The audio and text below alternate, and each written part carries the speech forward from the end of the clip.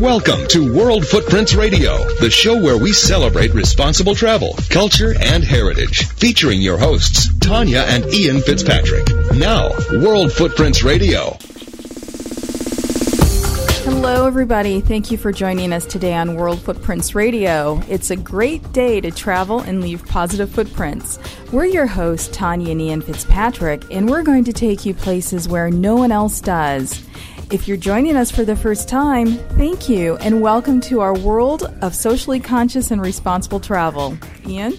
Today's show will showcase two dynamic Academy Award-nominated directors who are using their gift of filmmaking to share the cultures of our world and raise awareness about important social issues. Recently, Tanya had an opportunity to sit down with director Greg McGillivray, the man who pioneered IMAX filmmaking, historian Robert Lacey, best known for his controversial book, The Kingdom, and Saudi film student Hamza Jamjoon. The trio was in Washington for the U.S. premiere of Arabia 3D. This film represents the first full-feature production ever shot entirely in Saudi Arabia. We'll also welcome back director-producer Robert Bilheimer, who will talk about his life as a filmmaker and student of the theater, as well as his decision to focus on socially conscious issues like AIDS, human rights, and trafficking. We love hearing from you, and we invite you to contact us about anything at comments@worldfootprints.com. Also, there's a Contact Us page on our website, worldfootprints.com, where you can connect with us, and if you want to follow us in real time, please like us on Facebook and follow us on Twitter. There's links to our social networks and our newsletters on our website at worldfootprints.com.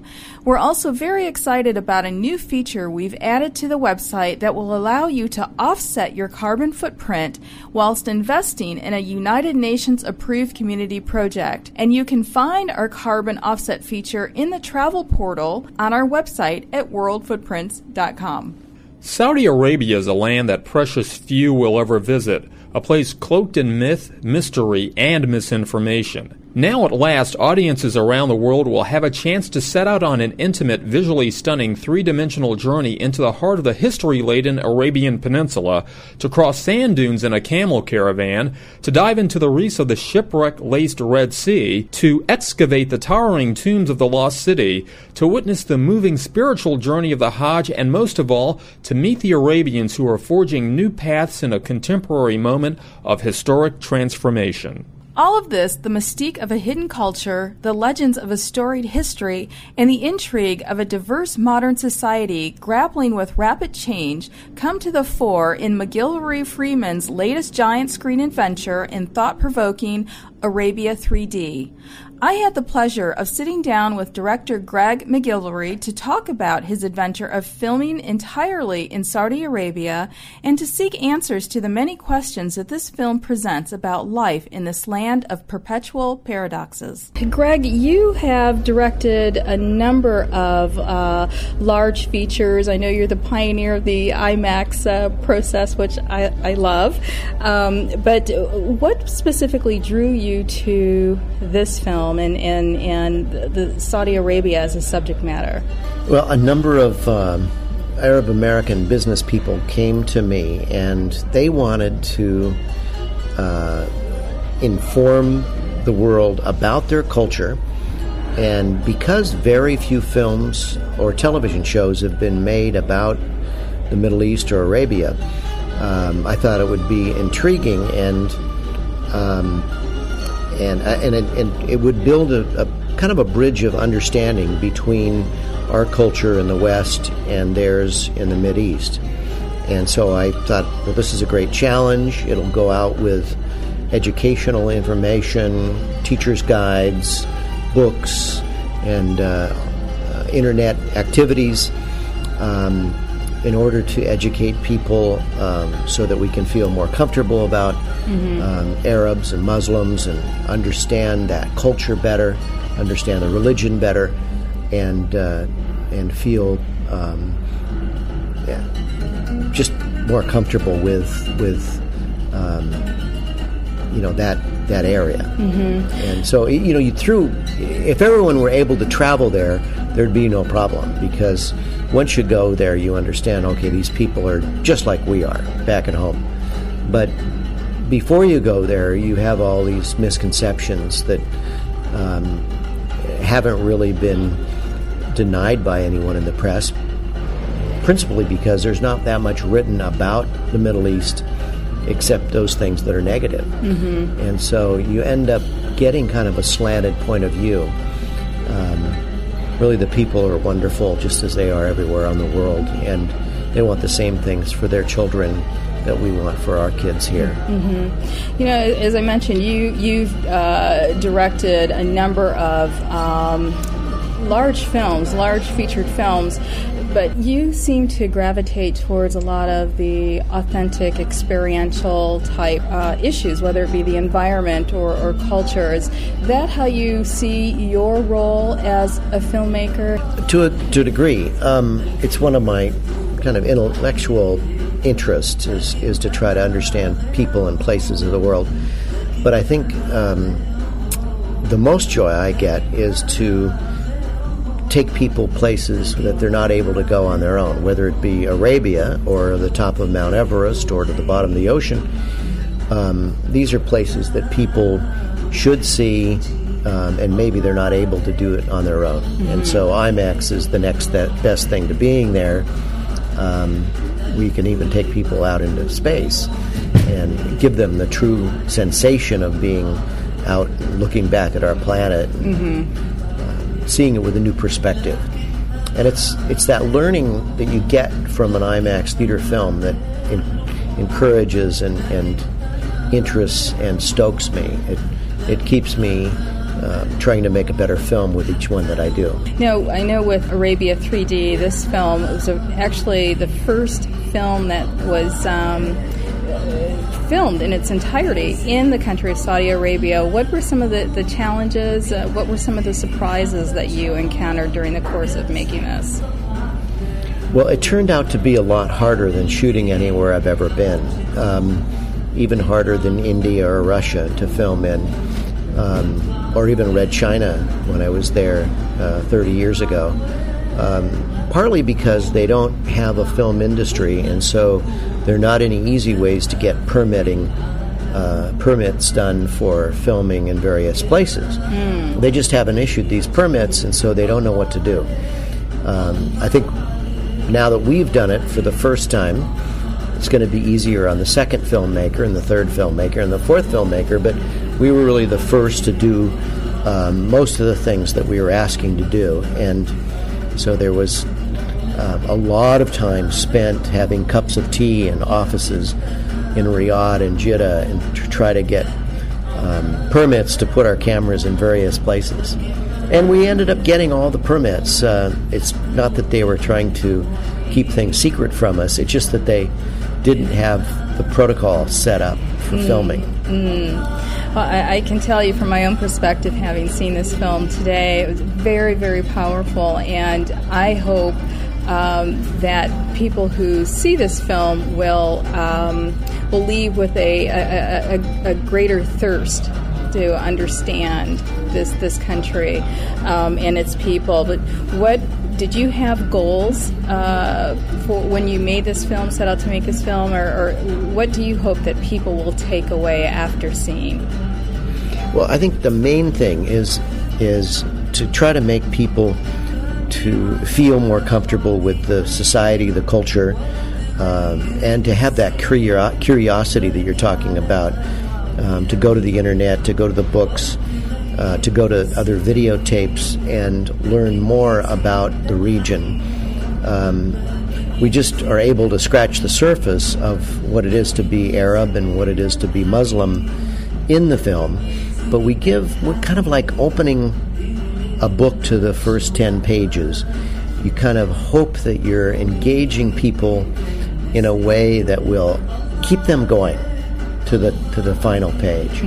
And it in fact, we even use the book as a metaphor in the film because we are opening people's eyes to a new part of the world, a part that's been historically kind of closed off for all kinds of weather and geographical reasons to many people in the West, and historically closed off as well. But today it's opening up, and things are looking brighter. And now that democracy is actually seeing the light of day in many of the countries, I think people will be much more curious about Saudi Arabia and all of the countries on the Arabian Peninsula. And so it's a interesting time for the region, interesting time for the religion, and it's great to have made this movie that is coming out right now when things are emerging and changing. Indeed. Now, was there a moment during the course of this film, or even after, that was really transformative for you? Was there kind of one of those moments that just really took your breath away? I think the most amazing thing, and I was kind of prepared for it, but then I was still shocked by it, was the beauty and the almost hypnotic aspect of the Hajj, where for 3 days 3 million people get together and peacefully celebrate their faith and try to become more connected to their faith. It's almost like a renewal of their vows, and you can see it in their faces. They are so serene and a kind of not hypnotic, but they are kind of soul-searching in a way that's really positive. And I suppose it's like our Easter service, where you feel a sense of renewal, but it is so important to the Muslims' way of life and what they want to do in their life. And each Muslim tries to get to Mecca if they can afford it during their lifetime. And it when you can see it, I mean, it's just complete joy and complete serenity and confidence and a feeling of oneness with their God. And so it's a very moving and stirring moment. And I was really moved by that, seeing it from afar, but nevertheless seeing it and talking to people about it, and trying to experience it. I'm not Muslim, so I can't experience that exact thing, but they told me about it and what they felt, what feelings went through their body, and how they felt in tune with others around them. That was actually the I mean, there were many moments in the film that just captured me, but that the motion, the fluidity of just people, it was very, very powerful. So I thank you for sharing that with everybody. And certainly thank you for being with us today. Now, what is next for you? I know in your industry you guys are always moving. There's always something going on. So what's next? Yeah, we try to put a film out every year, and the next one we have is a movie about the Arctic Ocean and the life of a polar bear mother and her 2 cubs. And so it's a life of hardship and a life of dedication and determination and heroism. Wow. And it's all about this one mother polar bear and her 2 7-month-old cubs that are cuter than puppy dogs. Oh, I can't wait to see that. And just one quick question: out of all the places you've traveled, and obviously you travel all over the world, is there a place that really just touches you when you visit? Well, 2 places. I love where I live in Laguna Beach because I love the surfing and I love the people and the temperature. But I also love the tropics, and so going to a place like Bora Bora, the island of Bora Bora in French Polynesia, is super special to me. And I've been there 3 times, I think now, and each time has been magical. Oh. Wonderful. Thank you. It's been magical having you on our show today. Thank you so much for your time. Oh, you're so welcome. After the break, Tanya talks to historian and Arabia 3D's consultant Robert Lacey, author of The Kingdom, a controversial book that's still banned in Saudi Arabia. It's incredibly moving to be in a country where 5 times a day everything stops for prayer. Whether you agree with the particular beliefs or not, the strength of them has to command your respect. And I was originally drawn, of course, in the 1970s to Saudi Arabia because of curiosity about how they would employ their oil power. Next on World Footprints Radio. Hi, I'm Kelly Schultz from the great city of New Orleans, and you're listening to World Footprints Radio. We can't wait to see you in New Orleans very soon. World Footprints Radio is an award-winning broadcast and leader in socially conscious travel. Hosts Tanya and Ian Fitzpatrick bring you entertaining and informative interviews with well-known celebrities, newsmakers, authors, and industry professionals, from environmental leaders like Bobby Kennedy Jr. and David Rockefeller Jr. to conservationists like actress Stephanie Powers and director Ken Burns. Tune in to hear travel journalism at its best. Visit unique places from around the world and stop by the worldfootprints.com website for comprehensive travel information, including special daily travel deals. Hey, this is Jay down in New Orleans, and you're listening to the good folks at World Footprints. And now, more of World Footprints Radio with your hosts, Tanya and Ian Fitzpatrick. Welcome back. I'm Tanya Fitzpatrick. Robert Lacey is a renowned author, British historian, and Saudi Arabian resident who became one of the film's cultural advisors. Despite his book, The Kingdom, being banned in Saudi Arabia, Robert continues to live there because he enjoys being surrounded by history in motion. Robert sought to strike a balance in the storytelling as well as the spiritual life of Arabia and the everyday world people live in. Robert, you are a historian and an acclaimed author.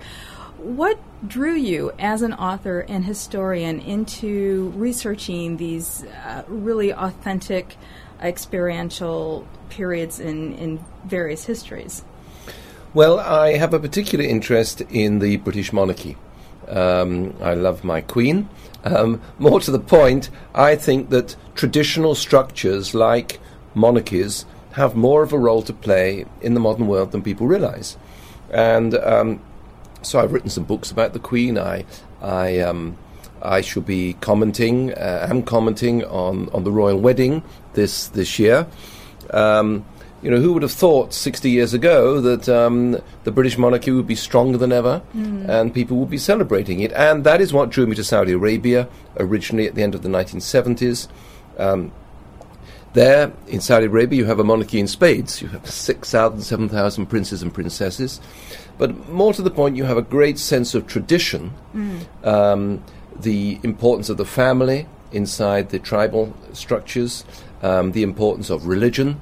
It's incredibly moving to be in a country where 5 times a day everything stops for prayer. Whether you agree with the particular beliefs or not, the strength of them has to command your respect. And I was originally drawn, of course, in the 1970s to Saudi Arabia because of curiosity about how they would employ their oil power that they were developing then. Saudi Arabia controls 1/5 of the world's oil, 20%, more than any other single country. And the remarkable thing is that 30 years later, it's used it actually very responsibly. It's the only country at the moment that's got spare capacity to pump extra oil when there's trouble and disorder. And so all these different aspects, above all, a people and a society dedicated to preserving the best of their traditions. That's what drew me. And what drew you specifically to this film project, Arabia 3D? Well, this is the first movie ever made entirely in Saudi Arabia. And it's part of the opening up that has happened under the reign of King Abdullah since 9/11. I was drawn back to Saudi Arabia after 9/11. I wrote a book 30 years ago called The Kingdom, and I never thought I'd go back to Saudi Arabia. Then, of course, after 9/11, you hear these words, fatwa, jihad, Al-Qaeda, Bin Laden, and suddenly everything seemed to revolve around this country, Saudi Arabia, that I knew a lot about. So I went back and I wrote a book called Inside the Kingdom, but my involvement with this film is to do with the fact that obviously a book can communicate with so many people, but a movie, and particularly a 3D IMAX movie in full color, can convey so much more to children and to anybody who's got a visual imagination. I mean, the end of this film, when you hear the millions, literally millions of pilgrims in Mecca, and you see them saying their prayers, sighing, it's like the sea, the waves of the sea coming and going. It's very, very powerful, very powerful. Now, I just want to circle back to your book, Inside the Kingdom, which we know was banned, and you've just released a second edition, I believe, which is not necessarily being distributed, but it's available to those. When you were researching your initial book, you moved your family, and you lived in Jeddah on the Red Sea for 18 months. What was that experience like for you, and what was it like for your family? Well, my little daughter, who was then 6 or 7, learned to swim in the Red Sea, made lots of Saudi friends. My wife would go behind the veil, as it were. We would go into family homes, and she would go into the female quarters, where the black veils with which we're familiar are just hung on the door, and women are dressed in ordinary clothes. Something I've discovered in Saudi Arabia is that most young women under their veils wear jeans and sneakers. For me, I wanted to live as a... Well, I knew I could never live as a Saudi would live, but I felt it is only really by living in a society that you learn what it's like. Yes. I mean, for example, you learn that although women are still banned from driving in Saudi Arabia, that's going to change because men are fed up with it. They're fed up with the fact they have to get up, husbands have to get up in the morning, take their children to school before they go to work, get back early from work to pick up their children from school. Their wife wants to go shopping. They have to drive her to go shopping. I mean, it's absolutely mad. It's clearly not going to last long. And so, but the if you just visit the country as a journalist, you're just going to talk to politicians who will strike attitudes one way or another. If you live there with Saudi friends, you discover the practicalities of life. Sure. And that's what I try and get across in my book. And I think the film does that as well. Now, when you lived there, how were your perceptions of the country and the people changed during your experience living there? Well, I did not become a Muslim while I lived in Saudi Arabia. I remain Christian, but I developed enormous belief and respect for the Muslim faith. I mean, when you live in Saudi Arabia as a Christian, you drive towards Mecca, for example, down the road from Jeddah, which is the port of an airport of Mecca, and you come to this checkpoint. And if you're not Muslim, you can't go beyond it, and then you have to go round Mecca on something called the Christian bypass. In some ways, you're excluded from the culture, but in other ways, Saudis are very warm and welcoming, bring you into their homes, and I learned the importance of family values to this culture and as a whole. I mean, since I first went to Saudi Arabia 30 years ago, in many ways the country has got more conservative. When I first went there in 79, 80, you'd see women water skiing.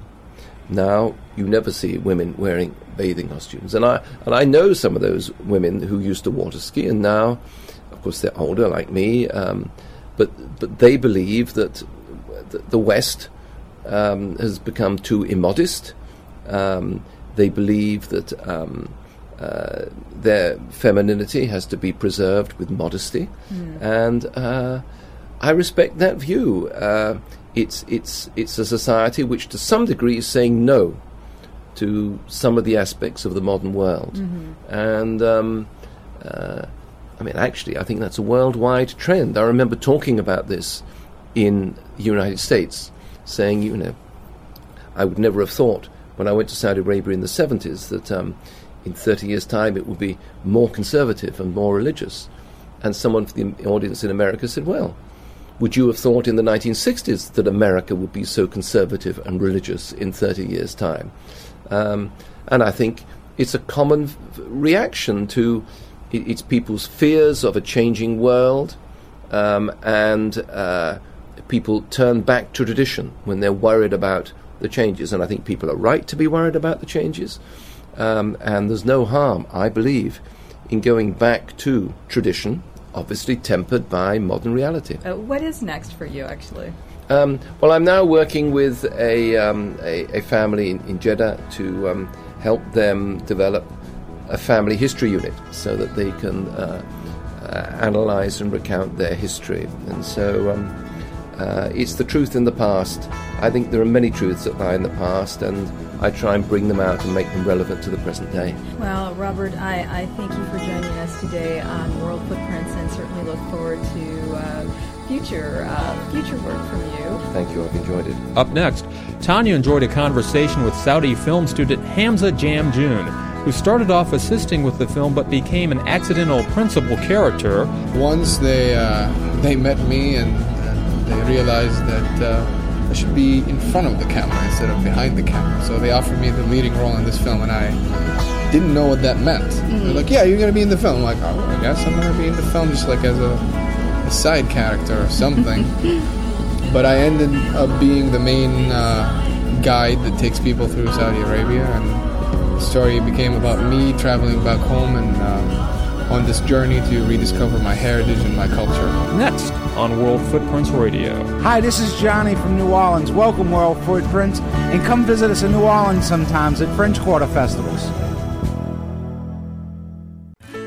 Consider NationwideMall.com, America's online shopping mall for your shopping needs. There's a huge selection of stores to shop, and more stores are added weekly. Recent surveys show that more and more shoppers are looking in stores and then buying online. Shop NationwideMall.com from the comfort of your living room. Have an online store? NationwideMall.com is always looking to add more stores to complement the needs of our shoppers. That's NationwideMall.com, America's online shopping mall. Hi, I'm Tanya Fitzpatrick. And I'm Ian Fitzpatrick, and we're the host of World Footprints Radio. World Footprints Radio and Travel Radio have joined forces to bring you our award-winning brand of socially conscious travel radio. On World Footprints Radio, you'll meet celebrities committed to travel philanthropy and the protection of our planet. And we'll introduce you to the people and places who will give you a taste of culture and heritage from their point of view. Travel the planet with every episode of World Footprints Radio right here on Travel Radio. And when you travel, remember to leave positive footprints one step at a time. Hi, I'm Patricia Elsie from Mother's Restaurant, and I'm sitting here with the famous World Footprints Radio people, Tanya and Ian, and they love our cooking.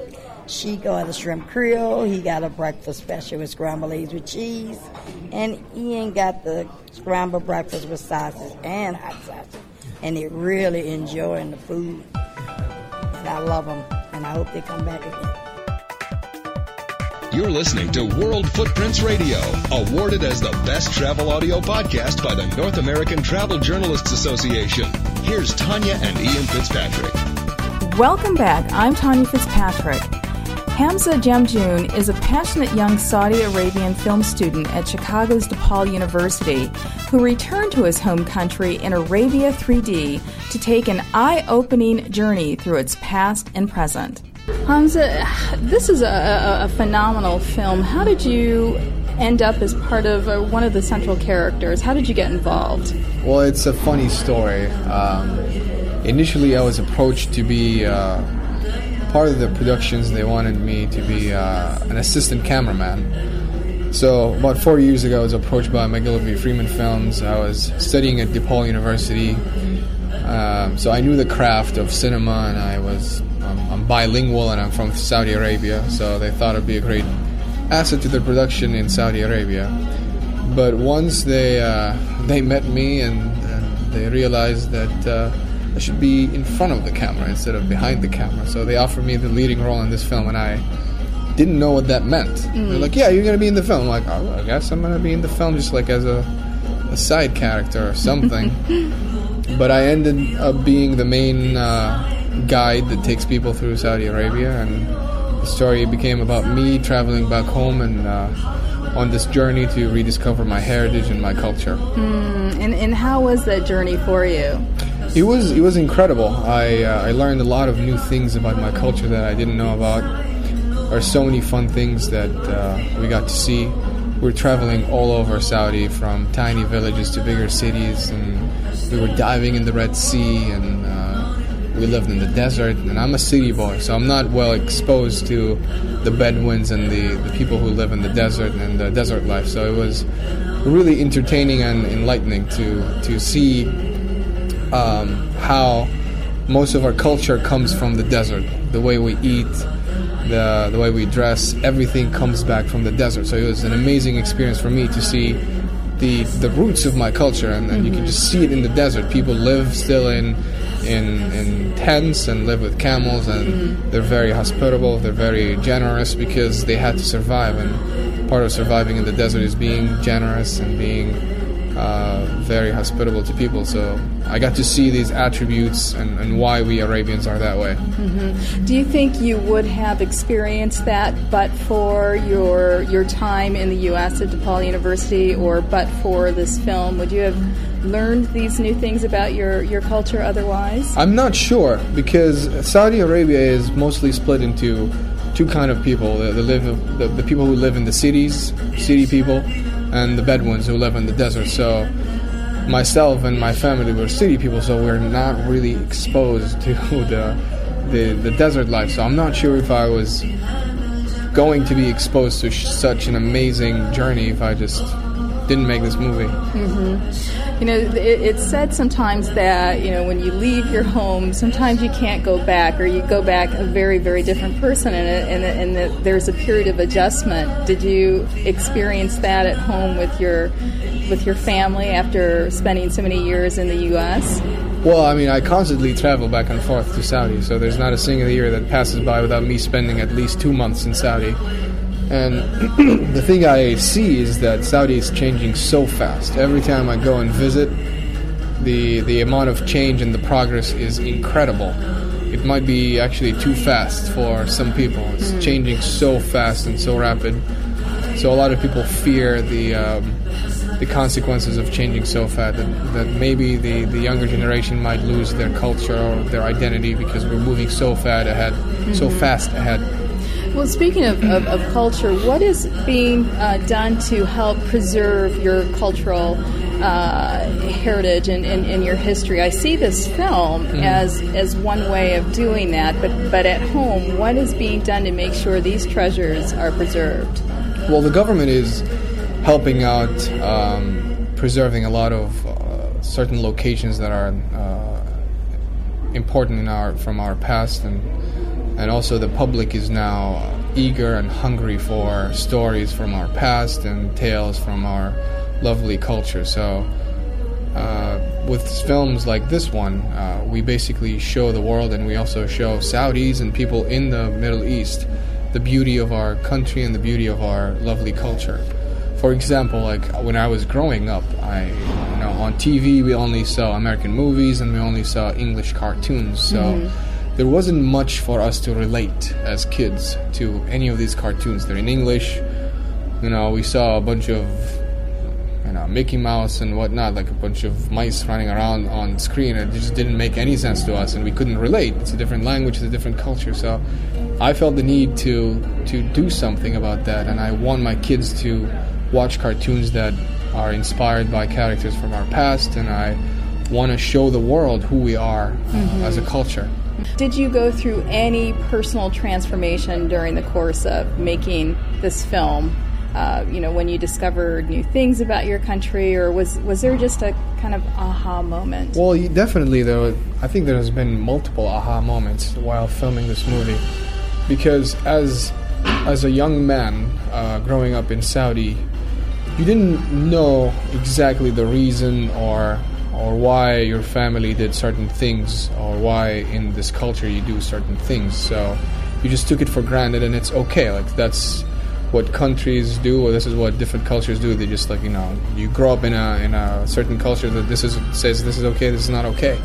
But when you get to go outside, like for me it was coming here to the U.S., and then coming back to your home country and then seeing it with fresh eyes, you realize the beauty of your own culture, then the beauty of your own religion, and why you do certain things, and how it's important, and why it's something that made us survive in the desert, and it's something that brought our families together and made us really close to everyone around us, and it was amazing. Like, that realization is like, oh my God, this is why every Friday we go to my grandma's house. Like, no exception. All of us, the 40 cousins, we show up into my grandma's house, we eat dinner together. Like, to me as a kid, that was pointless. I'm like, oh my God, it's Friday, we gotta go again.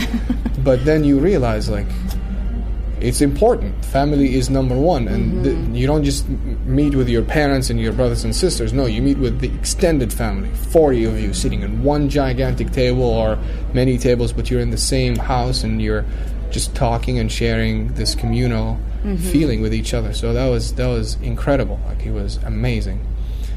And then also discovering the amount of things we have from the past. Like, we were diving in the Red Sea, and I never knew that there are a lot of shipwrecks in the Red Sea. And then you discover that, well, Saudi or that Arabian Peninsula was a region where people came in and did a lot of trade from China, from India. So there were boats down that we were scuba diving through from the Chinese dynasty. I don't know which one, but and also some ships from India that had spices on them, some ships from the Roman Empire. So it's like, oh my God, like, this region has been here for a long time, and trade has been such a big thing in our culture, and it's wonderful to see that.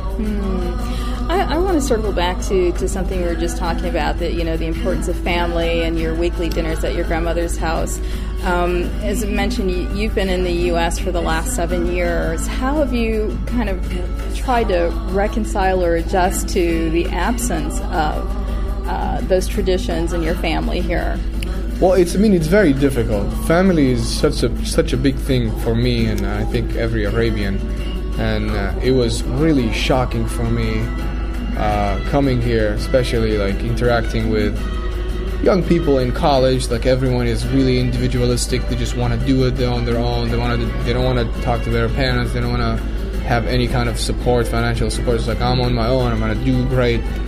And for me, that was very strange. And I'm like, I love my family. I want to be with them, and I don't care if you think I'm being immature. If I want to still be with my family and still be living in my parents' house, it's I like that. It's okay. Like, it's for us, it's such an important thing. Like, you stick around even if you get married, even if you have kids. Like, you're always trying to live closer to your parents' house, because you want to serve them, you want to make sure that they're okay, they're taken care of. So here I had no one.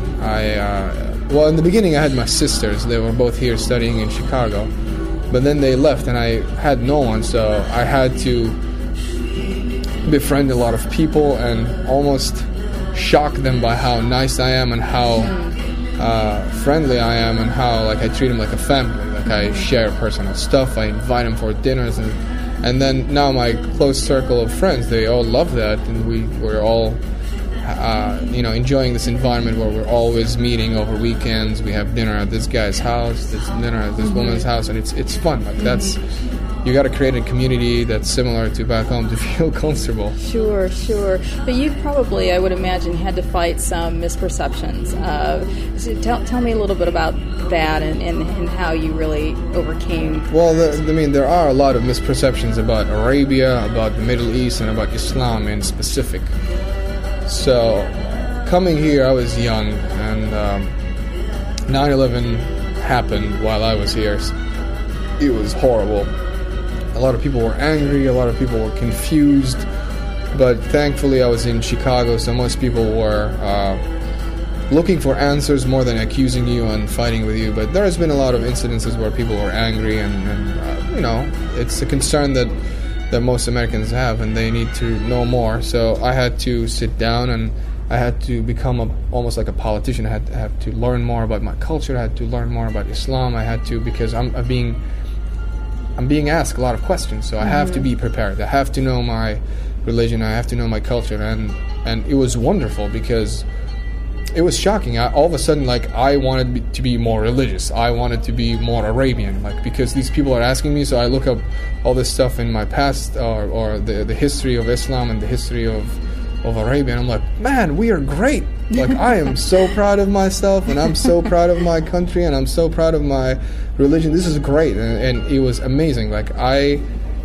grew to love my country and my heritage more and more just by being in the U.S. and just by having people ask me more and more questions. So that was something that was amazing. What do you hope people will take away after seeing this film? Well, one of our problems in Arabia is that we don't share a lot of our stories with other people. We're very proud of being Arabian. A lot of us speak Arabic. We have a huge population of us in the Middle East, so we don't really translate our stories. We don't really translate anything basically about us and share it with the rest of the world. So hopefully with this film we can give the audiences a chance to see and experience Arabia.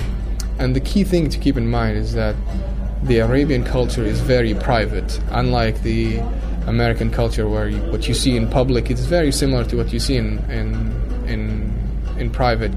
In Arabia, the public life is extremely different than the public life. The private life is extremely different than the public life. So what you see outside is very different than what you see in the privacy of your homes, the parties, the weddings, the schools and whatnot. So if you show up as a filmmaker in Saudi Arabia without that knowledge, the only thing that you're probably going to see is men in white robes and women in black robes walking around the street. But we did our research and we wanted the audiences to experience this private look of the culture.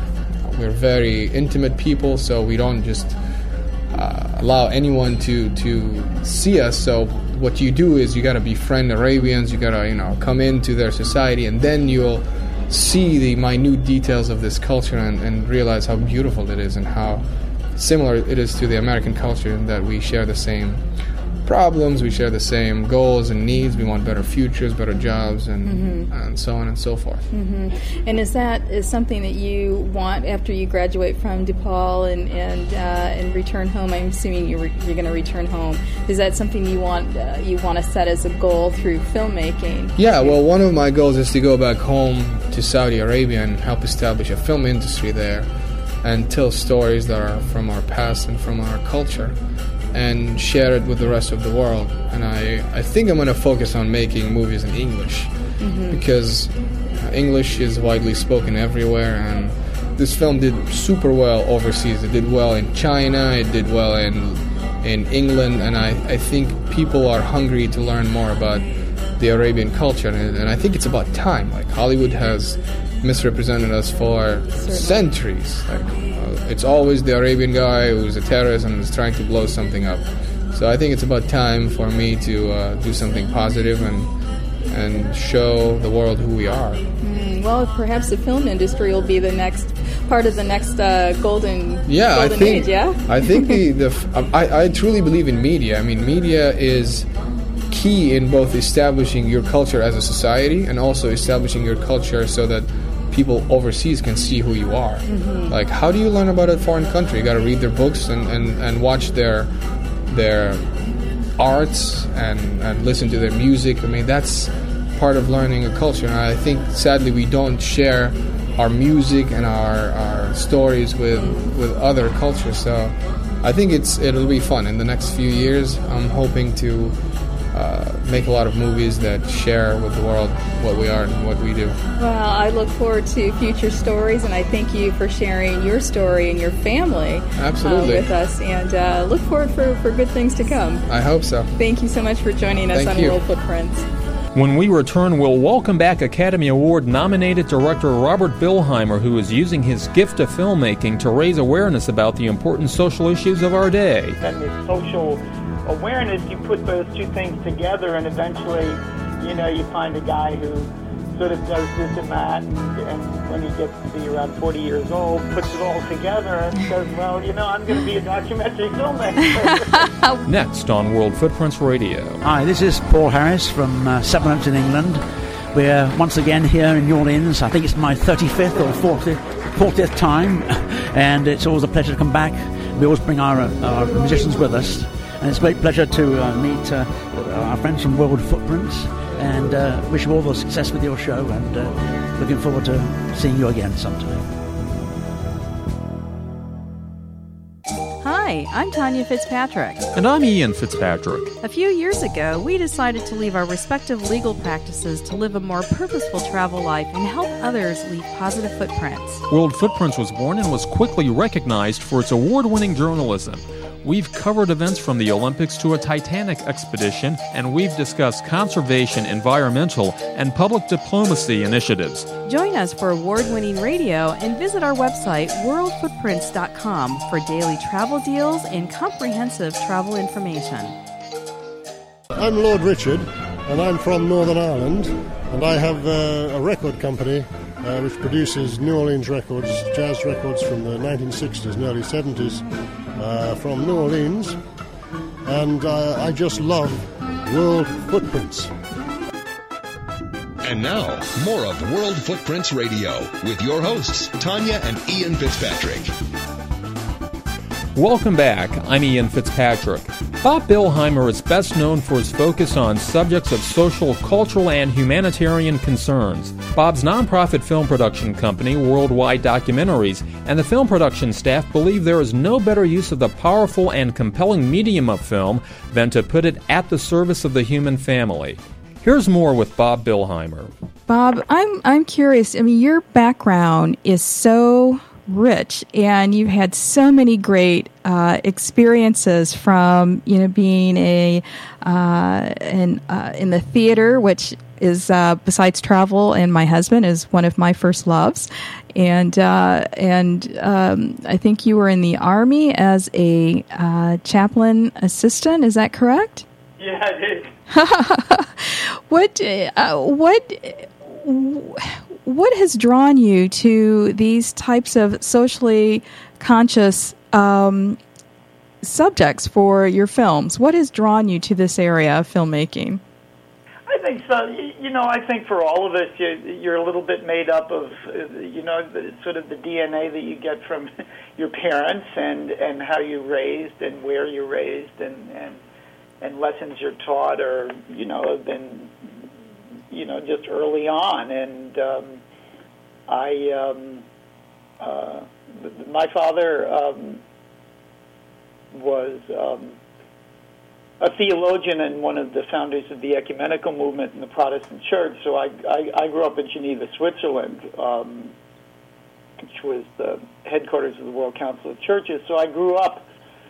And my mother was a teacher at the time, and as well as always has been, was a teacher. And so, if you look right there at the kind of sort of setting that I grew up in, I grew up in a climate of discussion around these issues. And I went to the international school in Geneva, and back in the 60s and during the early days, for instance, of the anti-apartheid movement, my father was very much involved in that as a church leader. And, you can kind of see, without going into a long, and to your listeners, I'm sure quite boring, life history of Bob Billheimer, that the path that I took kind of sort of, included an inclination to, I suppose you might say certain gifts or skills towards, on the so-called creative and artistic side, that, again, I think I probably inherited from members of my mother's side of the family, and then this social awareness, you put those two things together, and eventually, you find a guy who sort of does this and that, and when he gets to be around 40 years old, puts it all together and says, well, I'm going to be a documentary filmmaker. Well done. That's kind of what happened to me, Well, I mean, I love how you're using, how you've tapped into your heart for other people and developed this gift. And, you did a film that really resonates with Ian and I called Cry of Reason. Yeah. And it's based in South Africa. It showcases an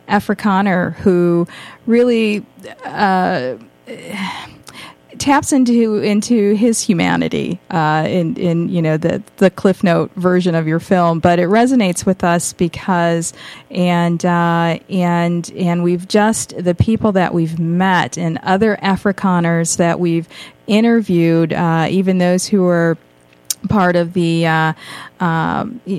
army who walked away to do something positive things for Black Africans and others. You know, it just it just brings to life the belief in our humanity.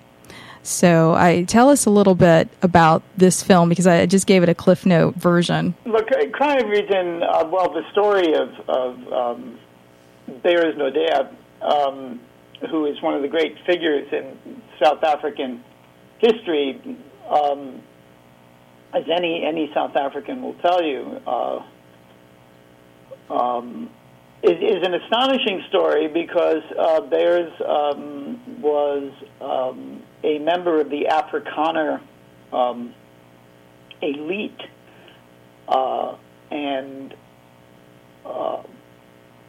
his father was one of the great leaders in the Anglo-Boer War, and Beyers, at the time that he quote-unquote went over to the other side, was the leader of the Dutch Reformed Church in South Africa, which provided the biblical justification for apartheid, and many people, including Desmond Tutu and others who were his colleagues and contemporaries in the struggle against apartheid, believed that absolutely Beyers was on his way to becoming the Prime Minister of South Africa. So you're talking about an individual in an immense sort of position of power at the time that he, having increasingly struggled with his conscience, seeing what was going on around him, decided that he simply could no longer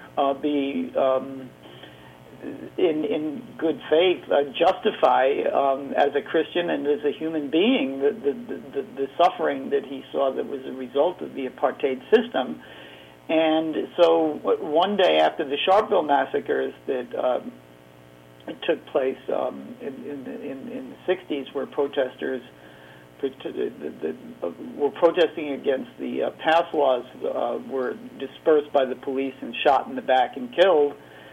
Not long after that, Beyers basically, well, what he did is that he stood up in his pulpit one Sunday morning and preaching to the most powerful whites in South Africa, but preached a sermon called Obedience to God, in which he basically renounced his ministry and his position of power in that society. And it was a move of, at the time, astonishing courage, saying Beyers Naudé Baba Wetu, which means Beyers Naudé, our father, and it sort of chokes me up just to recall that. And it was an immense honor to be able to make that film because he had turned everyone down. Oh. Which is the interesting story. He had refused to let anyone make a film about his life because he did not want to be seen in any way as advancing his own personal kind of agenda or so forth. And that was the kind of guy he was. But he agreed to let me make the film because of his friendship with my father. And that's because my dad at the time, as I mentioned, was himself a vigorous and very active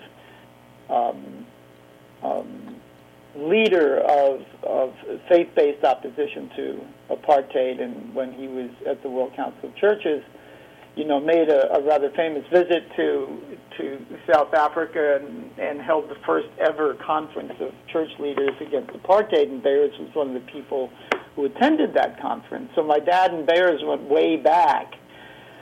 And I remember meeting with Beyers, and he, this was in the 80s when we were still fighting the fight, and he agreed to let me make this film. And it was really the first major documentary I'd ever made.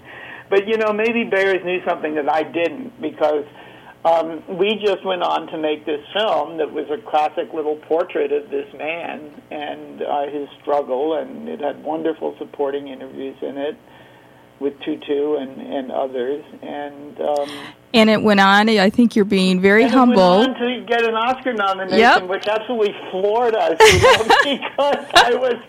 it was the first major film I'd ever made, and I'd made other movies, but this was my first sort of foray into the world of making, serious documentary films. And lo and behold, we had submitted the film not really knowing or expecting much about the process, and hadn't even thought about it much. And lo and behold, on the day that the nominations were announced, I got a call from Jack Garner, who at the time was the chief film critic for the Gannett News Service. And I just picked up the phone, and he said, "Bob?" And I said, "Yeah." He said, "It's Jack." I said, "Hi, Jack, how you doing?" He says, "Well, are you sitting down?" I said, "No, but I will."